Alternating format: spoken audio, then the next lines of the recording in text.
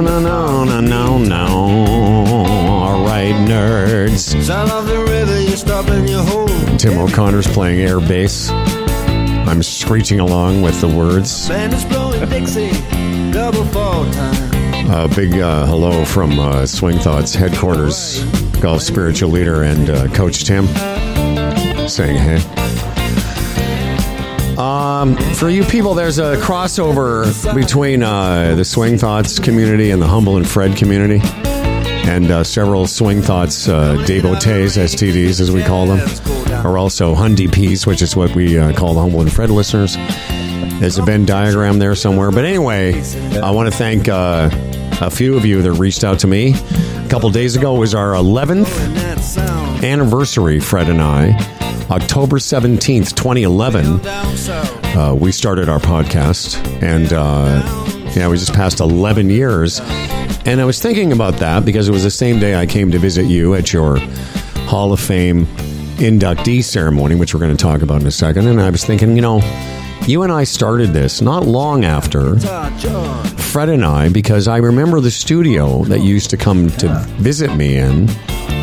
That was early days of the Humble and Fred Show. You say 2015 we started? Absolutely. Yep. Really? Yeah, I remember going to that studio, and I would drive all the way there. All the way from Guelpaha. And we do one, and then we went, okay, let's do a bunch of these, because I'm driving all the way there. Oh, no, it's horrible. An hour at least to get there.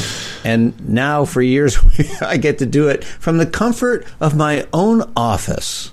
Yeah, we were talking about that too, Freddie and I, how actually we were being interviewed, a strange interview we did yesterday about the anniversary with Ed the Sock, who I used to work with years ago at the city.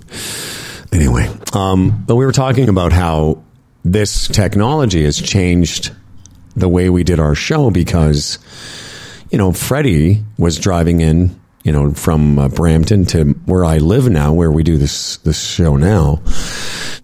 And if it hadn't been for the pandemic and the ability to do it like we're doing, I don't know that I think he would have gotten tired at some point of driving in, especially in the wintertime. Oh, yeah. But now, as you, sit there in Guelph, I'm here in Toronto, we can do the show basically anywhere we want. Gotta love that technology. Yes, bro.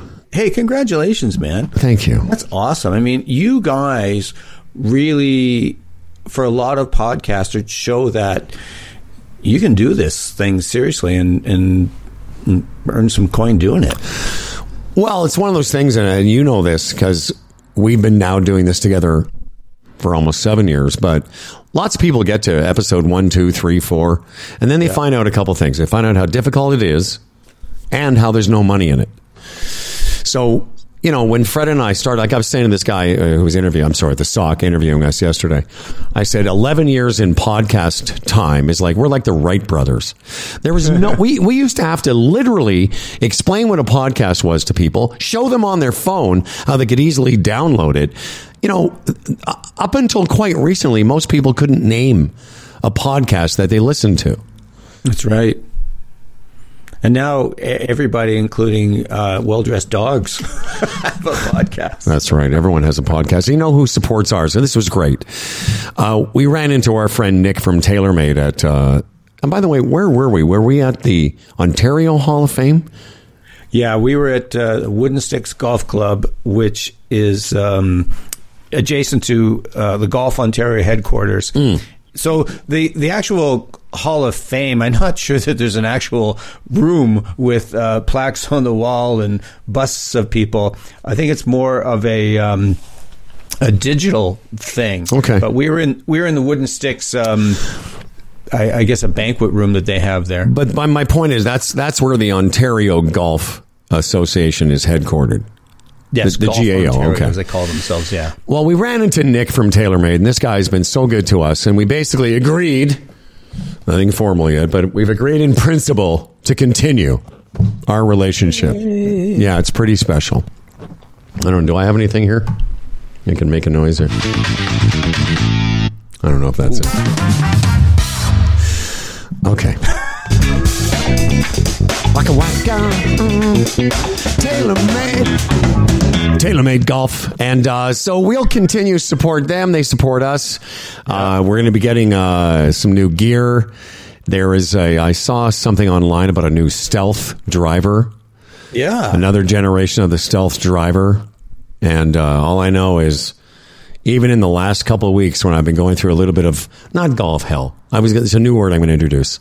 I've been going through some golf ennui. Ennui, yeah. Exactly. Even in the last couple of weeks when it's been a little colder and I haven't really been into it, I've hit a couple drives with this thing that are just still like a bit shocking for a grown old man like myself. So, oh yeah, yeah. No, I played Sunday with some young people, like young enough to be my kids, and so this guy, he's a big guy. You know, he's got the tats and the biceps and all that stuff, and not the greatest golf swing, but when he hits it, and he was not Walmarting me. I was within hailing distance of that. Oh yeah. Man. And I think a lot of it had to do with that technology. Yeah, absolutely. Well, I had the opposite experience. I played with, in the last few weeks, I had a couple rounds with my buddy Jamie Kavanaugh and some guys. Actually, a guy that you know, Dougie Rosart. Oh, yeah. Great guy. Boy, and he hits it. And he has a stealth. He loves it. Yeah, well. He hammers it out there. 68-year-old man. Very, very fine player. Creams it out there. Well, you talked to him because I Walmarted him a couple of times. Aw. Yes, I did. And I was like, they were all not surprised at all. And they were all bugging me like, oh, does twist face technology, stealth driver. I'm like, whatever. I don't even care. But you asked Dougie. We played a couple times actually. And I just happened to be swinging it well this one day. And it wasn't very warm. But I just crushed a couple. And I was like, that were just a little bit, I don't know what it was, just the combination of that particular swing, that particular technology. But yeah, it was pretty cool. So you create a lot of speed, man. Thank you. You do. Yeah, absolutely you do. So let's talk about, I want to start with the Hall of Fame. And you can take it. Basically, why don't you explain the honor that you received, and then I'll tell you about some of the things that were said about you that I totally agree with. Okay, well, thanks. So, the Golf Ontario has a Hall of Fame, and they induct people largely from the business, builders, players, etc. And so they've got that side of it. But they also created, I'm not sure exactly when they did, but to commemorate whatever people in the media, they created the Lauren Rubenstein Award. And obviously Lauren is one of the greatest writers in Canadian golf, probably the greatest. And so they created this award, and so it's kind of like a lifetime recognition thing. So people who have been in the golf business for a long time writing about it, they've got this committee, and they take a look at someone who they believe they contributed to growing the game in Ontario, supporting it, that kind of thing. And very fortunate in that they recognized me and in 2020. And so because of the pandemic, they were unable to hold a ceremony in which you get recognized, you give a little speech and whatnot, and a lot of your friends come, and so they had that on Monday night, finding the first one since 2019. So me and Ted McIntyre, he used to edit Ontario Golf Magazine, and Scott McLeod, who is he's still with Flagstick Magazine, and so he was the 21 winner, and Scott was the 22. So we finally had to got to have our shindig on Monday night, and it was amazing. I mean, you were there. A lot of my friends through the years, going back 30, 35 years in the business, were there, and it was amazing to have Sandy and my son Sean there. So it was a wonderful, wonderful event. Yeah, well, there was a lot of people that love you, myself included. I didn't just come for the shrimp cocktail and the sushi. I was having a discussion with your wife about what I should eat next, and I said, I'm going to go get some of that shrimp. And Sandy's like, yeah, great idea. And I get over there, and what they had done is they'd spread the shrimp out on this block of ice. Yes. And I couldn't get any of the shrimp. Was literally frozen to the ice, and I was complaining to Sandy. I think she was like, why are you telling me all this? I kept saying to Sandy, this is shoddy. The shrimp is frozen. And I was just being silly. So I was great. I was happy to be there for several reasons. Is that I'm a big fan of yours. And I'd never been to one of those things. Rod Black, I thought, did a great job. Oh, yeah. I don't know what your tolerance for nonsense is right now, but see, I don't know if you. Well, here's the thing. So I'm sitting there, and I know Rod doesn't. I didn't see Rod before. Excuse me, and I know Rod doesn't know I'm there. So I start texting him. So I wanted to read what I wrote him because I wanted to see if I could crack him up.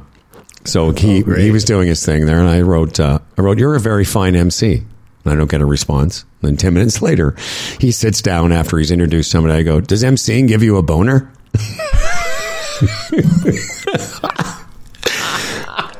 And to his credit, he responded. He goes, "I got one now when I saw you." I was like, Rodley. I thought he did a very good job. And I talked about it on the show the next day on with Freddie. And I said, because Fred's like, "Why didn't you get to MC it?" I said, this is not my crowd. I mean, I could have, but I'm not as respectful or respected, obviously, as Rod Black. But here's what I thought he did. A very nice job, not only of your introductions, yours and the others, but I thought he made me feel good about being there. He made me feel good about, our support, of golf in Ontario. I really liked that. He was very, very good. And I thought your speech was very good. Thank you. Yeah, it was very sweet and sincere and got a little emotional and it was fantastic. And in hearing about all the things you've done, I'm like, well, I'm pretty lucky to work with that guy. All the the articles you've written and the books you've written and the respect you have in the industry. And I was like, that's pretty cool. So I felt, good for you by association. Well, thank you very much. Thanks. That means a lot. And one last thing, ran into Stu Hamilton, who is a legend. Oh, absolutely. God dang it. He's a legend in this game. And the guy, I don't know how old the guy is now, probably early 70s, but he's like won everything that's ever been in Canada to win. Mm-hmm.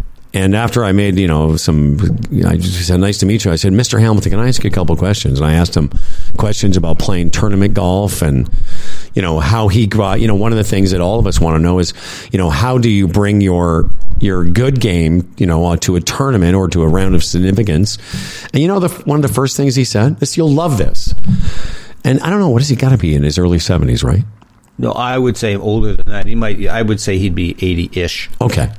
So high 70s. Guy shoots his age every day. And his wife was there, very lovely. And I asked him about how he did so well in tournaments. And he said, well, it's something that, and I can't remember her name, and we'll call her Betty, that Betty told me. And I said, what was that? You know what she told him? Breathe. Breathe. That was the big secret. I was looking for some kind of, revelation or that's right. Something Moses from on high. Down the tablets. Exactly. And that made me laugh. I was like, I can't wait to tell O'Connor that. That was their big, the great way to play your best under tournament pressure. Don't forget to breathe. And I was like, okay. It sounds like Daffy Duck on Bugs Bunny. Oh, I forgot to breathe. That's right. So that was his wisdom. And then I pressed him a little bit about some of the rounds that he's had and what he did and all the, just hearing him talk about how he played all. The guy's been on every team. He's been on every, he just knows. It was just really cool. Yeah, well, that was really neat, too, that he was there. Because I saw this, he's like this very dignified, elegant-looking older man, just a really good-looking man. And the ceremony was about to start, and this man says, "Excuse me, you can have a word." And he said, "Hi, I'm Stu Hamilton." He sticks his hand out. I went, "Oh, Mr. Hamilton, nice to see you." And anyways, he said that he really enjoyed reading the Feeling of Greatness book, and he'd played rounds with Mo and all that. And so That meant a lot. You know, it was a really an emotional evening. And Sandy said, so yesterday I was kind of feeling, I'd driven around and some stuff, and I was feeling kind of low, and Sandy goes, Are you having a lunch bag letdown day? What, after the next day? Yeah, so, but that whole night was just like, it was like flying. It was crazy. Like all these people there and friends, and, you know, obviously they're there to support and offer their congratulations. But it's a different thing when someone who you don't really know but you respect says something about, you know, something that I've created. And so that was, and that was that's part of the pride I have in, I guess, in that award, but also, you know, writing the book about Mo and how it's stood the test of time, if you will. But I think one of the things, and I don't want to leave without mentioning this, is that the thing that I really wanted to stress was, I got to win this award. It has my name on it and everything, but I mean this absolutely. It's kind of a cliche, but we stand on the shoulders of others, and the importance of models and mentors and people who provide encouragement and support. I wouldn't have been able to do any of that. I wouldn't be able to do this unless I had people who shored me up, who said, you know, Tim, you can do this. Mm-hmm. And because just like a lot of us, I had my doubts about doing it for 2 years before I quit the Canadian Press News Agency and the check in the bank every 2 weeks. For 2 years, I spun my wheels away. I can't do this. I'll starve. But I had enough people like Lauren, John Gordon, Sandy, some other people say, you know what, you can do this. So I finally had the nerve to do it, and it worked out. But without that type of support, that wouldn't have happened. I just think it's a good reminder that we need people in our lives to be models, mentors, because you can't do any of this stuff alone, I don't think. No, well said. And so the award that Tim won was the Lauren Rubenstein Award. For I don't know, it's just they call it the Lauren Rubenstein Award, but it's now you're part of the Ontario Golf Hall of Fame. Yeah, which is amazing. Exactly. Now, I didn't want to tell you this story. I'm pretty sure I've told you this, but I have a great one because I played a lot of golf with Lauren. Lots of golf. We were at the National together for the entire time I was there. He was there. And 1 year I faced him. He's a very good player, Lauren Rubenstein. Oh, gosh, yeah. Very nice player. 4 handicap at the National, so the guy could move. The guy could golf his ball. So 1 year I beat him either in the semifinals or the finals of the Match Play Championship at the National. So like we played in the same circles together, and I also liked him for a lot of other reasons because he was smart, and I related to him also because of the Hebrew connection. You know, we sort of had some of that in common. But I don't know if I've told you the story. You golf, and he's a golf nerd. Nerds and writers and communicators. Right, and that's true. And again, I'd had him on the Humble and Fred show the odd time, talking golf. Anyway, but we were playing again. If I've told the story before, I'm sorry, but I'll tell you again really quickly. We're playing the club championship at the National, and we get to the 7th hole, and he's having a decent round. We're both, you know, whatever, one over, 2 over, whatever. And then he makes a 12 on the 7th hole and says nothing because he's like, you know, pretty quiet guy, not like me. And he makes a 12, and then we go and play the 8th hole to the 15th hole, and he says nothing about the 12. And we're on the 15th hole. This is whatever hours later, and we have a wait because it's a par 3, and we're just sitting there, like, again, apropos of nothing. I guess he just was thinking about it. And he goes, "Fucking 12." It was such a delayed reaction that it killed me because I was like, totally. Well, the rest of us had forgotten it. Clearly, he had not, but it was just that moment of rumination, going, "God damn it, I made a 12." Really? That's right. Lauren Rubenstein made a 12. Anyway, let's talk about this time of the year and something I called. Hang on a second. I'm sorry, I've been talking nonstop since 6. So this idea of that this time of the year, Like, I don't know about anyone else, and I don't know about you, but I definitely have reached my best before date. Because I've had some rounds recently. Forget about how far I've been hitting it.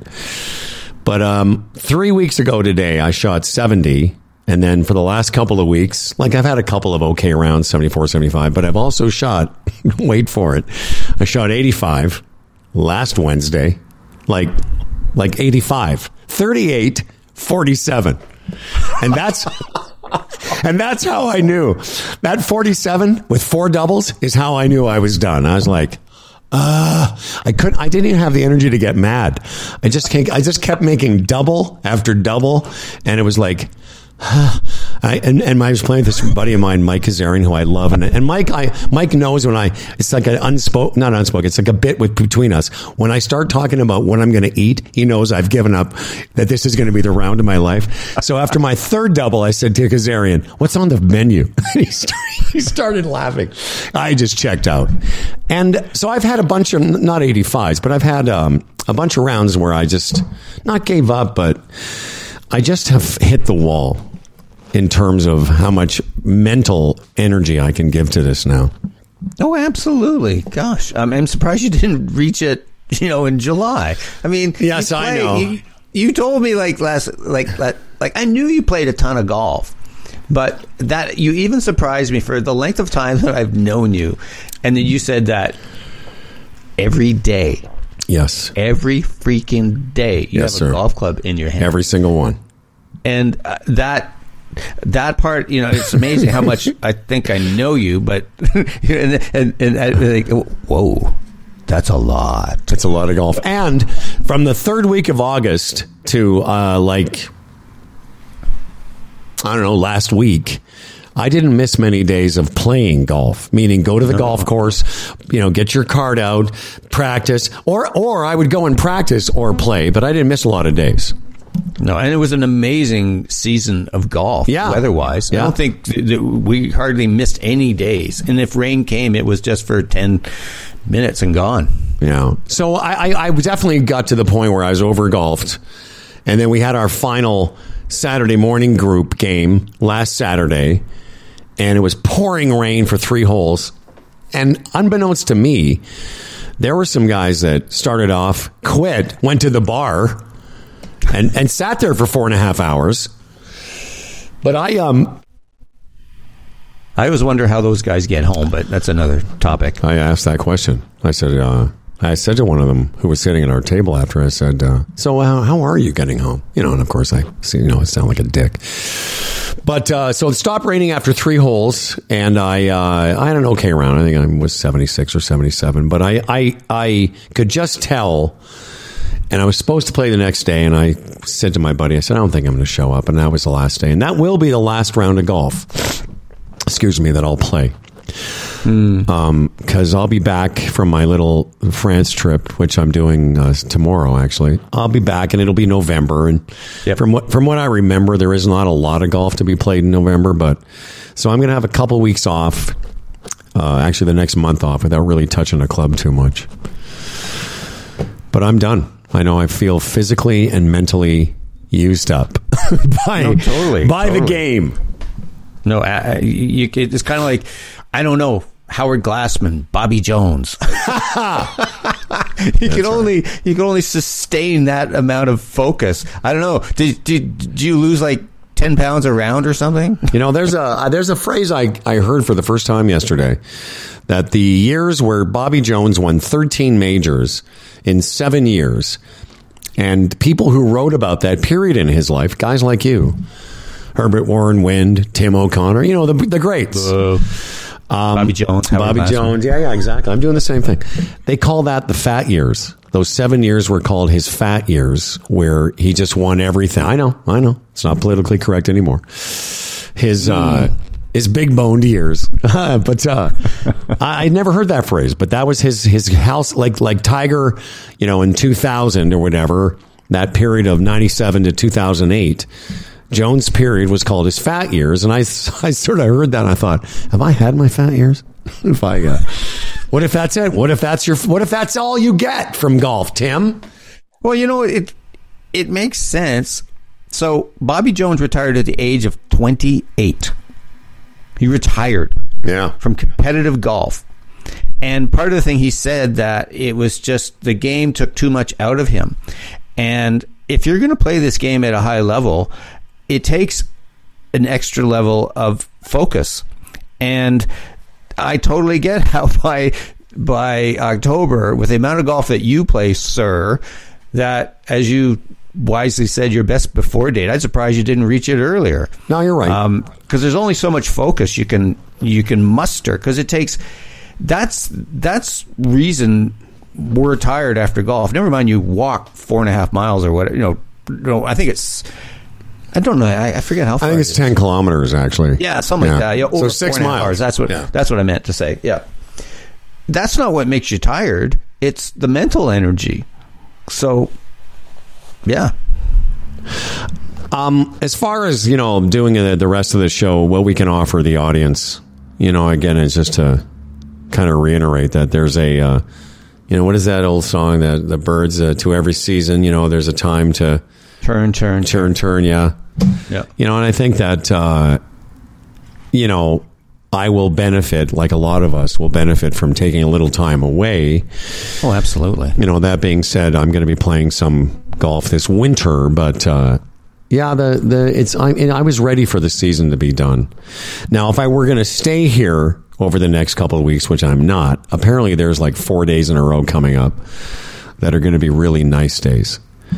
Will you play some golf before it's all done? I will likely play when I get back from British Columbia. I'm going to visit my son Corey. He lives way the hell over there. So we've been talking. So we're still trying. That's what I'm going to be doing today, is arranging my flights and ferry schedules to get this little remote island he lives on. Yeah, he lives. He doesn't live on. You got to go to Vancouver Island to go get to see him. I got to take 2 ferries. Right. Is it Tofino that Sandy was saying he lives on? No, it's Lasqueti Island. And right. People go, where's that? And the joke that we make is that's where you go when we're in the witness protection program. That's right. You're running from something. Yeah, exactly. So when I get back, maybe if we get a decent November, I'd like to play a couple more rounds.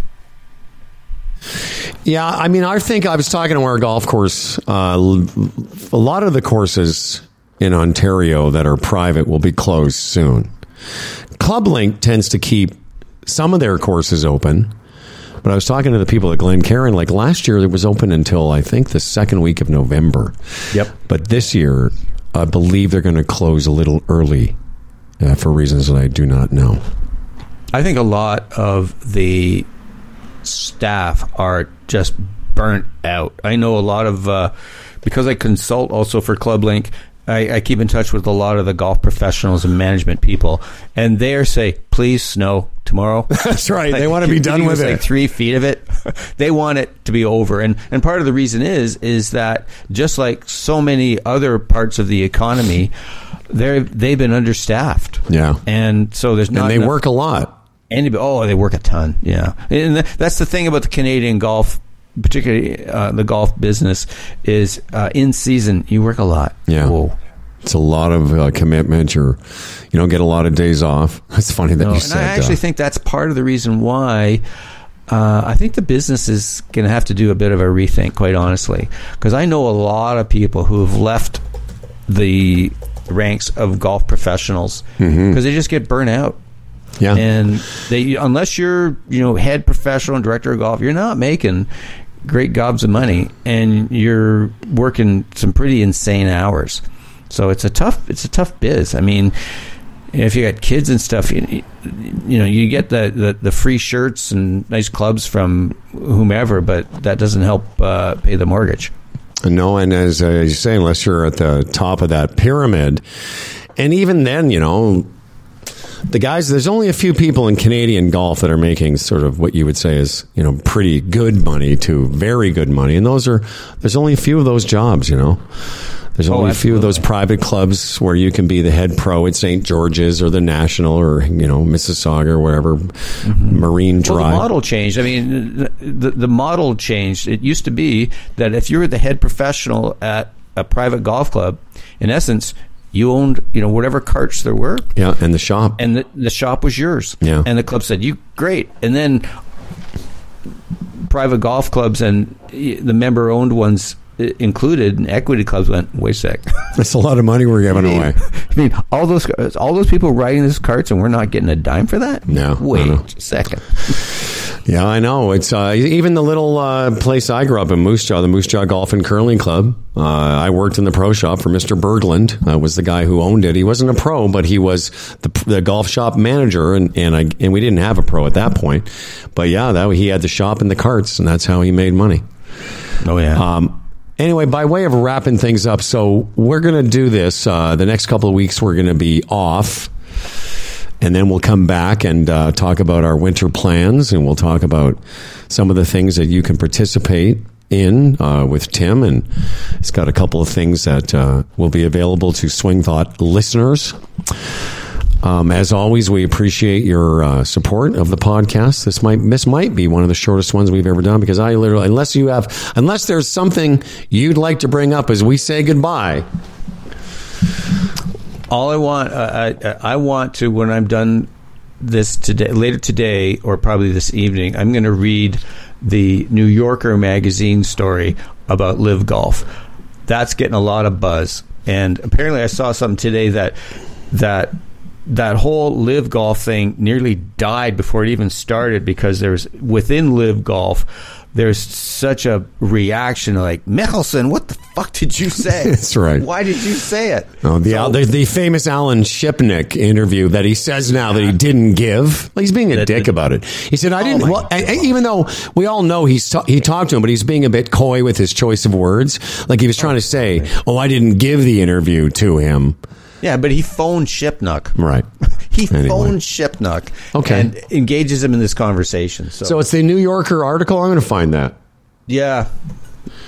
Live Golf, New Yorker. Okay. I'll look at that. New Yorker. Yeah, I don't know who wrote. I don't even know who. I got to think it's probably David Owen who wrote it. He's an amazing writer. It's by a guy. Hang on a second. Read this story for free. Oh, God. I used to have by Zach Heflin. Okay. Yeah, I think, it says, will the Saudis and Donald Trump save golf or wreck it? Is that the article you're talking about? That's it. Yeah. Okay. Well, I look forward to that. And, we can take a second here. And it's interesting what's happening is Live Golf's got their big team championship thing coming up in Miami. Mm-hmm. And, I haven't really been following it. I've seen some of the numbers they're getting on their YouTube views. It's not very good. No. And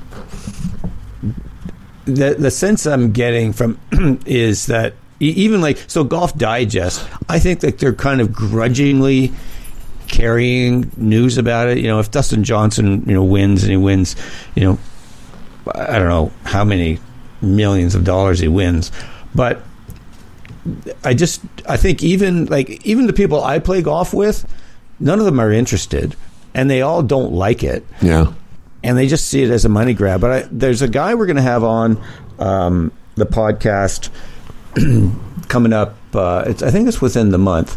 Oh darn! I forget his name. He's a really interesting guy, Scottish professional, and I listened to him on Carl Morris's podcast, and they were talking about it, and it was interesting is that they were talking about something that you and I talked about, and is that, okay, so you get, you're Dustin Johnson, and you get $200 million or whatever you got. Yeah. I mean, at a certain point, how does that fuel you to play golf? Like, what is the impetus to keep your game sharp, to compete, and it quite honestly, to get out of bed and to do this thing, and because you already got all your money. And I just think that following the money trail, yeah, I mean, if someone offered me $200 million, maybe it'd be a different deal. But at a certain point, I don't know. It seems like a pretty empty existence to me. Yeah, I'm hearing that. Liv has dominated the conversation in golf, even in my little world as well. It comes up, and usually there's a bit of a face. I haven't really talked to too many people that are super excited about it. That being said, I have seen some reaction from younger men and women that that they kind of dig the excitement. I got a text from a Humble and Fred listener talking about how not a very serious golf fan, but did check it out and thought it was exciting, and that's fine.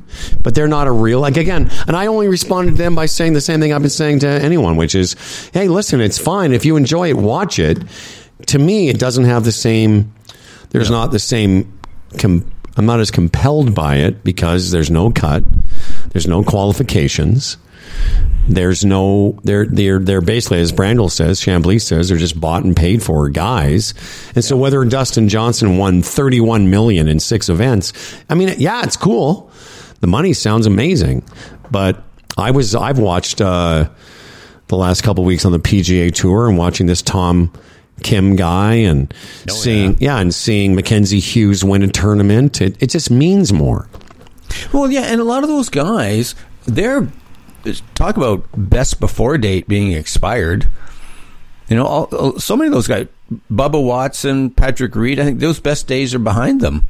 And you can take, quite honestly, I think there's something with Bryson that I should perhaps be empathetic about, but he aggravates me. And a lot of people just find him annoying. And I read a really good piece by a great writer named John Hawkins. Excuse me. And I think Bryson has really shot himself in the foot. He was talked about all the time. You can change the game. Oh yeah. Whether you liked him or not, people were talking about him. And I think he was a bit of an attention whore. Yeah. And who talks about Bryson DeChambeau anymore? Exactly. Great point, by the way. I think that's a very good point. He was the most talked about guy around the time he won the U.S. Open, bulking up, club head speeds. Never changed the game. Yeah, never before seen on the PGA Tour, hitting his 7-iron 230. It really was, even though he was kind of a dweeb, I never really vibed with him, but I was impressed by it. But that's a great point. I haven't heard anyone talk about it other than in a derisive manner. And other than he made it to the finals of the top 4 of the World Long Drive, which again is interesting, I guess. But, I watched Keegan Bradley win the Zozo Championship. And, I was more compelled by that. Ricky Fowler's in the mix. Ricky Fowler's there. All of that. I laughed because there was a wonderful tweet this week of Keegan Bradley going through his whole 8-point thing. Oh my God. On about a 3.5 foot putt. Oh yeah. Oh my God, get on with it. Yeah. And I loved how it droned on forever and ever.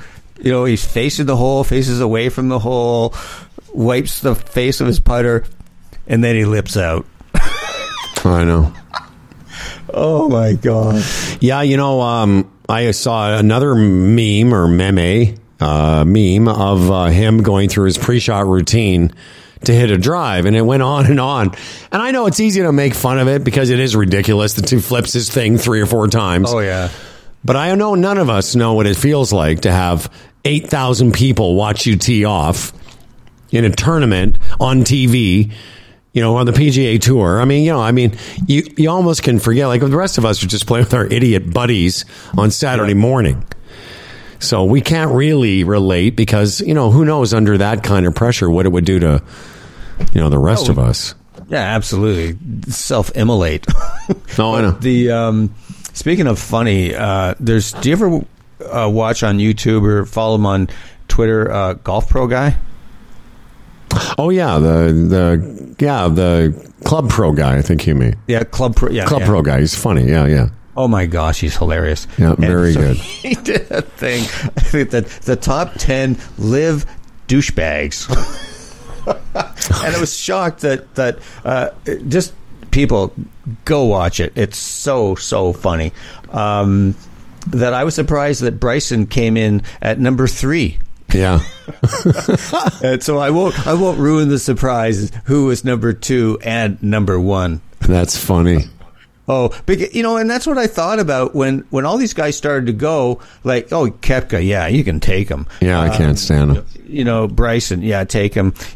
Patrick Reed, I've been saying, I think the PGA Tour helped pay for him to go. That's right.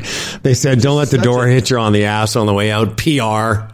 Oh, yeah, because there was and it was interesting is that once he was gone, there was, Monahan, commissioner of the PGA Tour, and all these they opened up about how much of a pain in the butt the Reeds were. I mean, constantly demanding things of the tour, and who's Reed suing? He's suing the PGA Tour. Oh, yeah, no, it's and Brandel Chambly and the Golf Channel and Chambly for $750 million. Yeah. Good luck with that. No, exactly. That's like Brooks Koepka apparently won the LIV event, and I didn't see it, but I heard about that. He was saying it was one is it better than any of the majors he won? It's like, you guys, stop it, just stop. Oh yeah. Well, that's what you're being silly now. Gooch. Oh no, I know it. Yeah, Gooch said like a couple 6-8 weeks ago, after the first event, this is just as exciting as the Ryder Cup and the President's Cup. Oh, give it a rest. Yeah. Anyhow, well, there you go. There's our show for the October 19th. This is when we're recording it. It'll be out in a couple of days. Timmy, enjoy visiting your son in the remote, parts of BC. I'm on my way to France with my ex-wife. I don't have time to tell that story, but I'm going. And we'll look forward to a report when you get back. Every time I tell that to people, they're like, what? I go, yeah, it's a long story. It's like a movie. Are you guys getting back together? I go, no.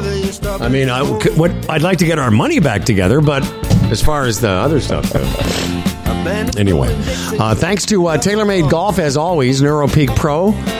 And O'ConnorGolf.ca is where you get a hold of Tim. I'm sure you'll be blogging, maybe about your Hall of Fame induction. That would be interesting to hear what you think. I don't know. I didn't think about blogging about that. But I do. All right. You do what you want to do. Friday. But it's all over social media. Exactly. I saw you everywhere. Facebook, Instagram, Twitter. He was everywhere with these pictures. I liked them all. And, of course, Humble and Fred continue at humbleandfredradio.com. We'll see you next time, everybody. Way on down south. Way on down south. I'm not allergic to dogs, obviously.